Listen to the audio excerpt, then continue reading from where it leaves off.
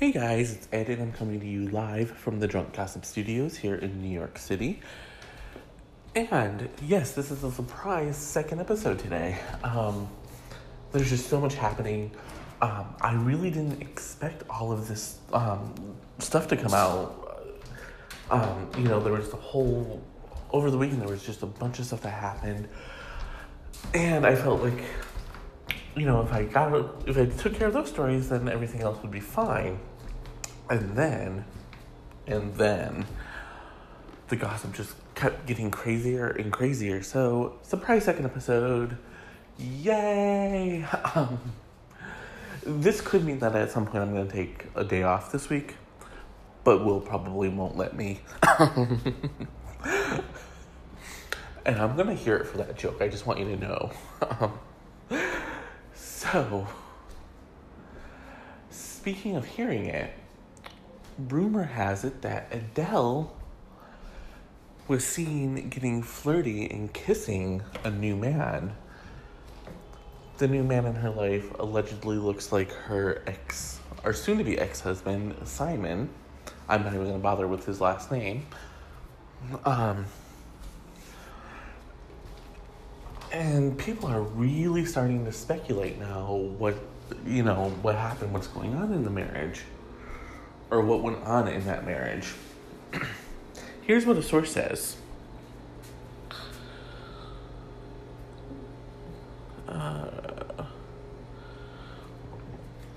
Adele is a strong woman and is determined to get on with her life. Like any normal person who is getting over a marriage breakup. She has developed a real soft spot for American guys since living in LA and had a kiss with a very handsome gentleman in a New York bar. He had a big beard like Simon, but it was tidier and more groomed. They're getting to know each other, but Adele is by no means looking for anything serious. Her son Angelo is her main focus. She's young and having fun. Her pals have even been joking that she should download Tinder. So, and this all follows last month when she and her apparent best friend, Jennifer Lawrence, were spotted out at Pieces. First of all, any of her friends who are recommending that she download Tinder? No. No. No, I have nothing against dating apps. I actually think that they're very useful. But when you have a woman like Adele, who is very successful, very famous, you don't necessarily want her to get on Tinder and get a bunch of dick pics sent to her. I don't know if Hinge is strictly like LGBTQ app, but something like Hinge or Bumble is probably the better bet. Yes, I actually used Bumble for a while. I used it to meet guys. I also used it to make business connections. So, those apps are good for things. But with Bumble, there's another app that does this. I forgot which one it is. But in a male-female relationship, the female has to message the male first, assuming that you both swipe right. And that's probably what Adele needs right now, is she needs to make the first move. She needs to take her power back. And,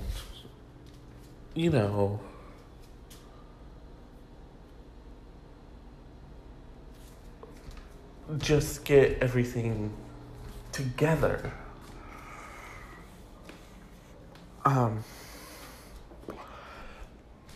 The other thing is, who cares if she's making out? Like, okay, yeah, it's a great gossip story. I'm not even gonna lie. When I read that, I was like, ooh, yes, I need to build a whole episode around this. Luckily, celebrities were behaving badly and did not make my job hard. But, the truth of the matter is, it's not that huge of a scandal in terms of, oh my god, she was kissing a man. I was kissing a man too. No one batted an eye. And what's the difference between me and Adele? Besides the fact that she's a woman and is a multi-millionaire and can sing. Oh, stick around where we have much more gossip coming for you. And our last segment tonight is going to be all about John Singleton. So, stick around. I'm going to be right back. And I'm back. And just so you guys know, I had to re-record this segment because I realized that I spoiled some of this. So, just so you know, there will be spoilers for Avengers Endgame in this segment. So if you don't want to hear them, skip this segment and go to the next one. Okay, that should have given you enough time to skip if you don't want to hear these spoilers. And they're very mild spoilers. You've probably already seen them on the internet anyways. But in any case, what I have been talking about is Avengers Endgame made $1 billion. $1 billion its first weekend out. And Disney Marvel is probably the only production company that could pull off that kind of feat. And I'm not being facetious here. This Endgame was 22 movies in the making.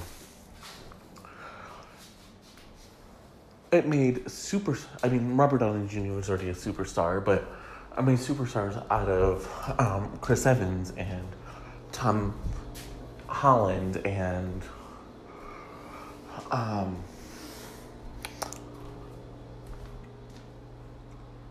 I'm blanking on people's names.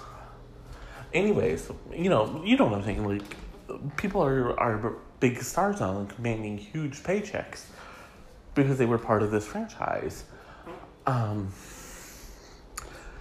And Warner Brothers finally got one of their comic book adaptations, Aquaman, over the 1 billion mark. But that was over the course of its entire life, not opening weekend.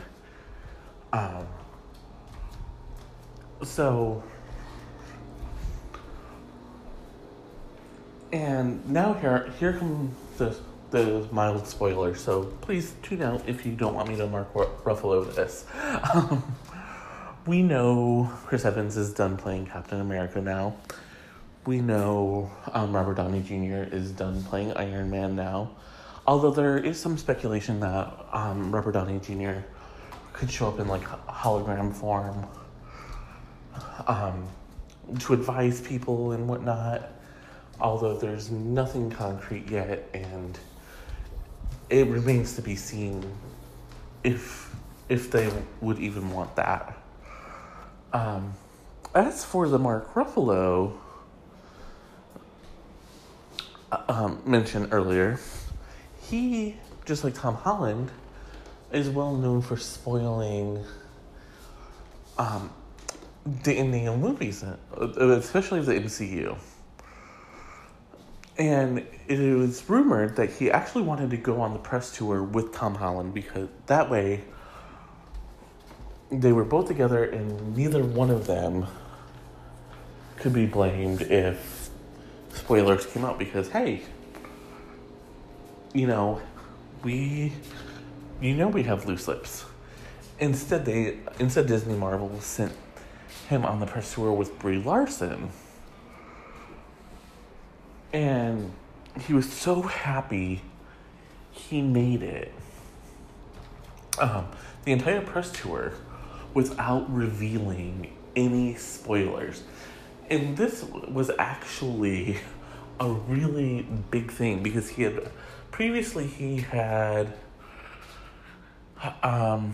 spoiled Thor Ragnarok and the ending to Avengers Infinity War.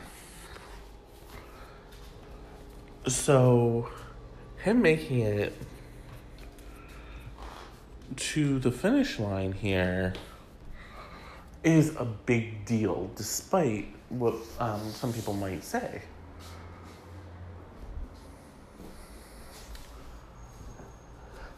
So, yay, congratulations, Mark. We are so proud of you. And so was Brie Larson. They did a Instagram video at the premiere of Endgame. And Mark had said, made it to the end, whatever, blah, blah, blah. And Brie was like, yeah, you made it. Like, a very supportive friend. Like, it was so cute and gracious. And, honestly, hashtag squad goals. Except for Dave and Mandy would actually do that for me. And to be honest, Will probably would too. Would not be an episode without me coughing at you. But anyways, it also makes me wonder, because I didn't realize that Mark Ruffalo had this reputation for spoiling these movies. So I do kind of wonder if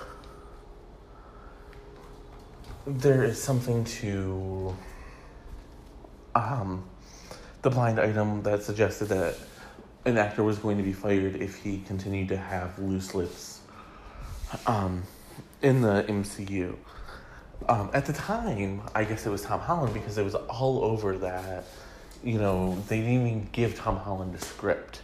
They just gave him his lines and kind of just said, this is what you're doing. They didn't tell him who he was fighting or anything of that sort. But now I'm kind of wondering if maybe the blind wasn't referring to Mark Ruffalo.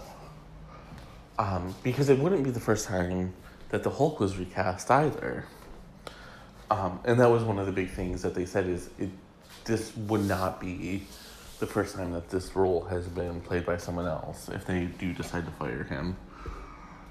I guess we'll know when Blind Gossip reveals it. And until then, well, not until then, I'm just going to go and come right back. I don't know where I was going with that. And I'm back. So y'all know I love me some Madonna. And not just because it's required to keep my gay card. I really do. I love Madonna. I think she's brilliant. She's a brilliant businesswoman. She's a brilliant performer. I almost said performance artist, and I was like, that's not right. But she is a brilliant performer. And more than anyone else, she knows how to reinvent herself. In fact, I read an article this weekend that was comparing her and Taylor Swift. Whereas Madonna, even if the era fails or doesn't live up to expectations, Madonna never goes back to what was successful. She keeps trucking and trying to find the next piece that will be successful. And I think one of the things that we really need to, or that really should be admired about Madonna is she is always one step ahead of the curve.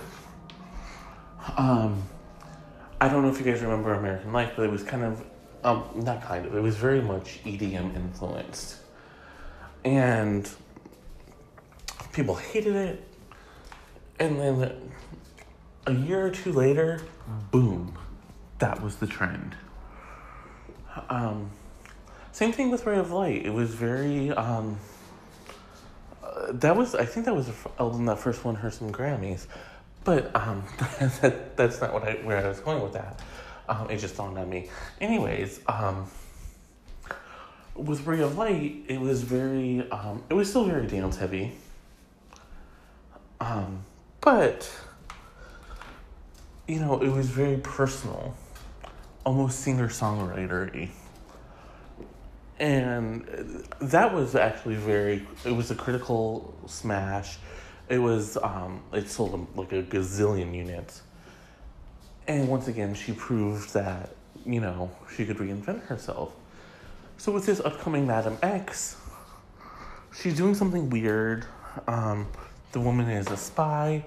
And she said last year in articles that I read that she was going to let the time that she spent traveling to like Africa and Latin countries influence the sound. And that could either be really good or really terrible. Um, the first single, Medellin, is taking a minute to grow. It wasn't an out of the gate success, except for on the Latin charts. The Latin people love it. But once again, I think Madonna is onto something. I think she's really building to something special here. And I think part of that is going to be it's going to be, it would help if I could talk. Part of that is going to be launched with her Billboard Music Awards performance, which is reportedly going to cost $5 million. For posterity's sake, that is going to cost just under $1 million. $1 million per minute that she's performing. Her set is expected to be 7 minutes long. She is expected to have CGI, holograms, the whole kit and poodle. And she's been rehearsing. And she put up an Instagram photo that said, Madam X wants her feet to hurt. She knows that pain is beauty. A Latin dancer emoji, #BBMAs. And, I'm really feeling it. When she launched Rebel Heart with, Living for Love, she kind of went in a wacky direction that I don't know that anyone really knew what she was doing. She may not even knew, but the song was so good. And I just have to keep saying that because Living for Love is a really, really great song, and I actually believe that it deserved to be, it deserved to be bigger than what it was. It was no Bitch on Madonna, which should have been the lead single. But what do I know? Well, here's what I know. I'm going to go and come right back. And I'm back. So, one of the things that I've been wanting to talk about is Harper Lee. She was a phenomenal woman. She grew up with Truman Capote. They were actually very, very good friends, which is something that a lot of people don't realize about them. They grew up together, they moved to New York, and reconnected and became friends, even though they had two very different lifestyles. No, I'm sorry, I don't think Harper Lee moved to New York. Truman Capote would go back to their hometown and see her. Of course, he had several brilliant works, but until a few years ago, she only had one published book to her credit, which was To Kill a Mockingbird, which is considered by almost everyone to be a classic, and quite possibly the great American novel. And it was a shock a few years ago, just before her death, when the so-called sequel to Kill a Mockingbird, Ghost of the Watchmen, came out.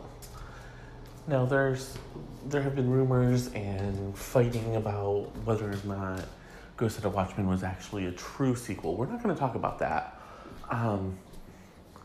Mostly because I have very, very strong feelings. If you don't believe me, just ask Mandy. She and I have had this talk. Because allegedly she was forced to publish this book. She didn't want to. Someone took advantage of her in her I don't want to say feeble state, but she was elderly, and the book came out, and she would She didn't want it to, basically. But there's another book, a true crime book, that she was supposed to be working on, and was, she went to the town, was taking copious notes, but we don't know whatever happened. So,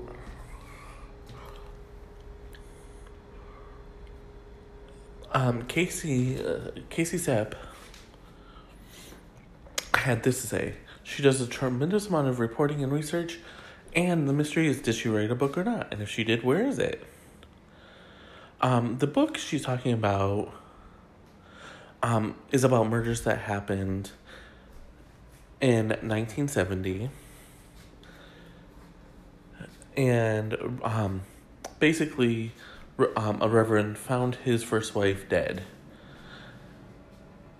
She was found both to have been bludgeoned and strangled.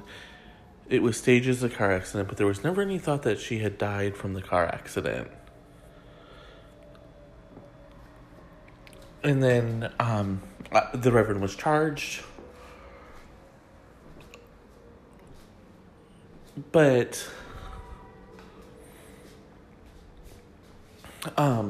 that's not even that is very fascinating. Please don't get me wrong. But what's even more fascinating is that Harper Lee was supposed to be writing this book and never did. Now, Truman Capote wrote In True Blood. I don't think that's the right title.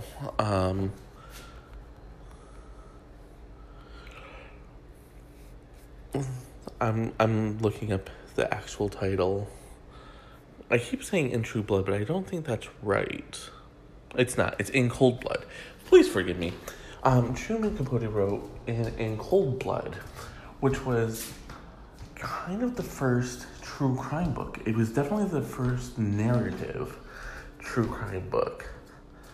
And it sold like crazy.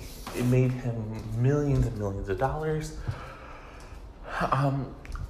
So there's a chance that Harper Lee saw this, obviously To Kill a Mockingbird was probably making her a lot of money too.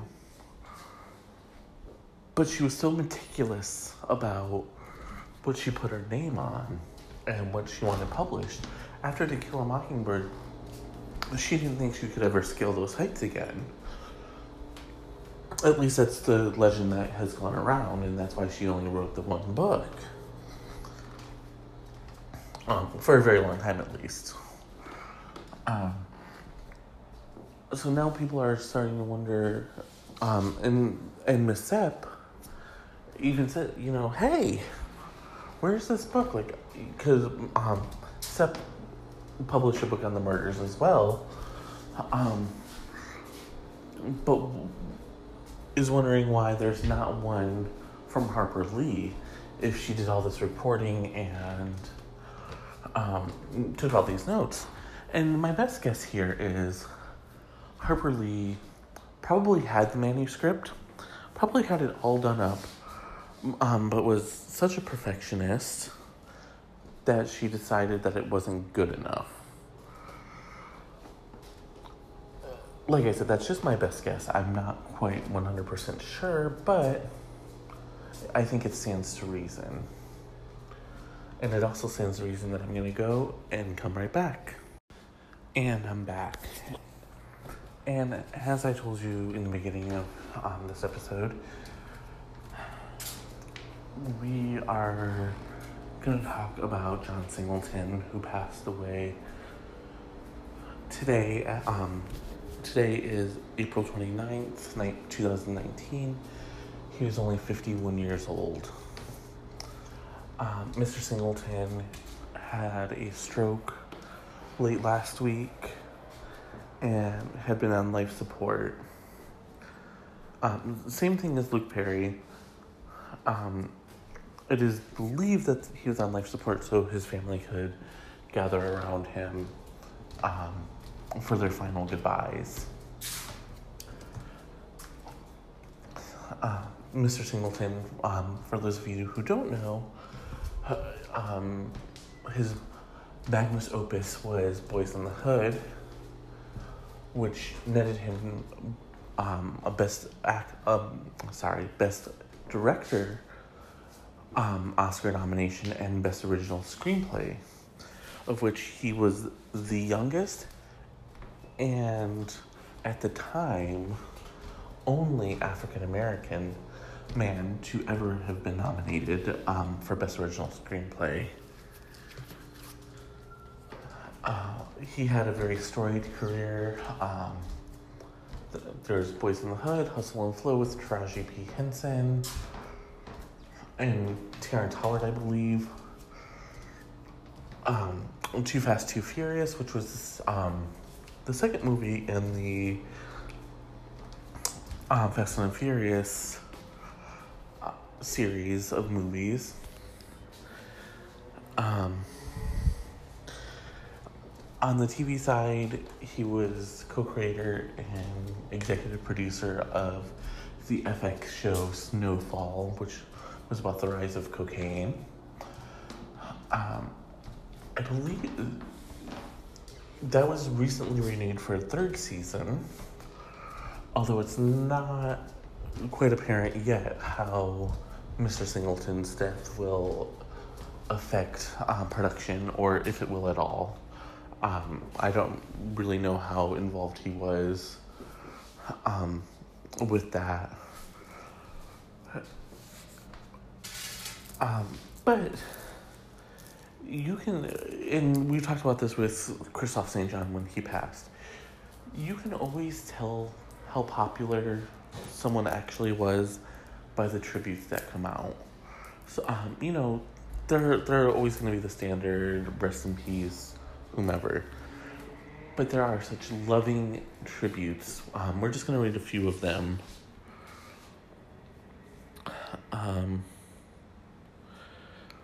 Directors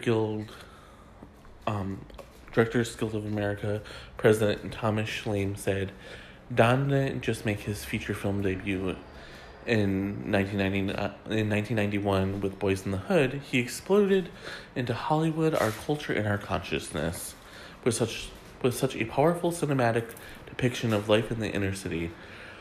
The groundbreaking film would go on to make him the youngest person and the first African American ever to be nominated for the Academy Award for Best Director. For the next 3 decades, John's career as a film director flourished with such culturally resonant films ranging from Poetic Justice and Rosewood to Shaft and Too Fast, Too Furious. His expansion to television was no less powerful, with his direction of American Crime Story, The People vs. O.J. Simpson, earning him a DGA Award nomination for Outstanding Directorial Achievement in a Dramatic Series in 2016.